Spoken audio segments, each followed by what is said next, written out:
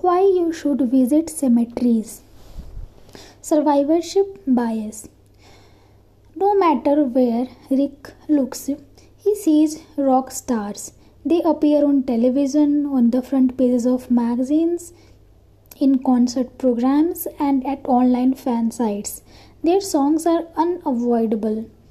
In the mall, on his playlist, in the gym, the rock stars are everywhere.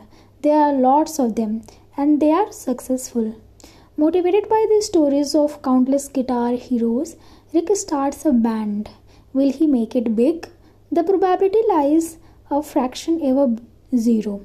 Like so many others, he will most likely end up in the graveyard of failed musicians.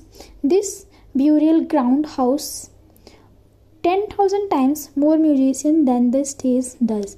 But no journalist is interested in failures, with the exception of fallen superstars. This makes the cemetery invisible to outsiders. In daily life, because Trump is made more visible than failure, you systematically overestimate your chances of succeeding.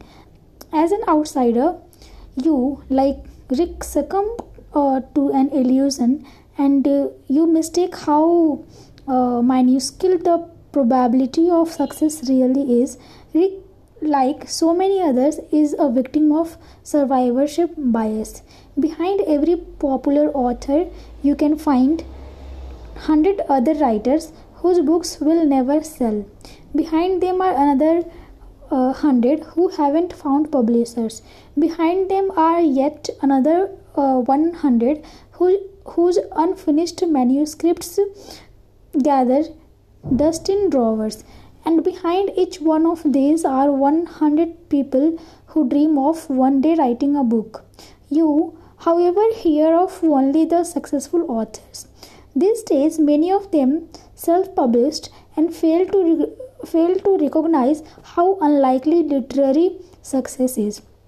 The same goes for photographers, entrepreneurs, artists, athletes, architects, Nobel Prize winners, television presenters, and beauty queens. The media is not interested in digging around in the graveyards of the unsuccessful, nor is this its job. To elude the survivorship bias, you must do the digging yourself.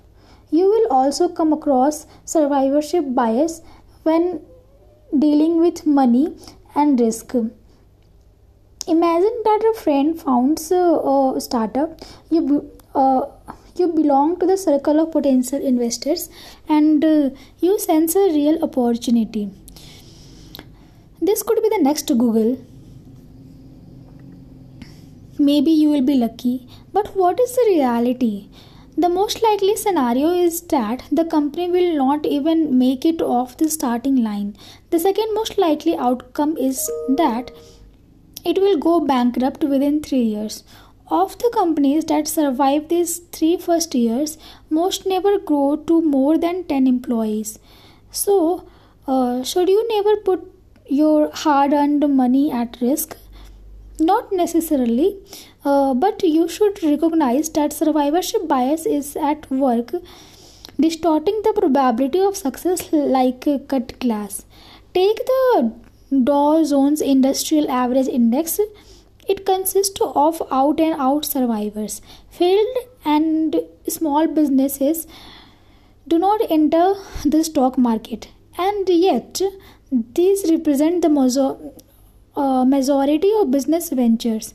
A stock index is not indicative of a country's economy. Similarly, the press does not report proportionately on all musicians. The vast number of books and coaches dealing with success should also make you skeptical. The unsuccessful don't write books or give lectures on their failures. Survivorship bias can become especially pernicious when you become a member of the winning team.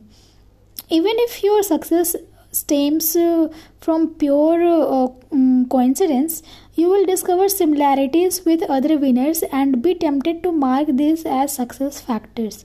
However, If you ever visit the graveyard of failed individuals and companies, you will realize that its tenants possessed many of the same traits that characteristic your success. If enough scientists examine a particular phenomenon, a few of the studies will deliver statistically significant results through pure coincidence. For example, the relationship between red wine consumption and high life expectancy. Such false studies immediately attain a high degree of popularity and attention. As a result, you will not read about the studies with the boring but correct results. Survivorship bias means this: people systematically overestimate their chances of success. Guard against it by frequently visiting the graves of once promising projects, investments, and careers. It is a sad walk, but one that should clear your mind.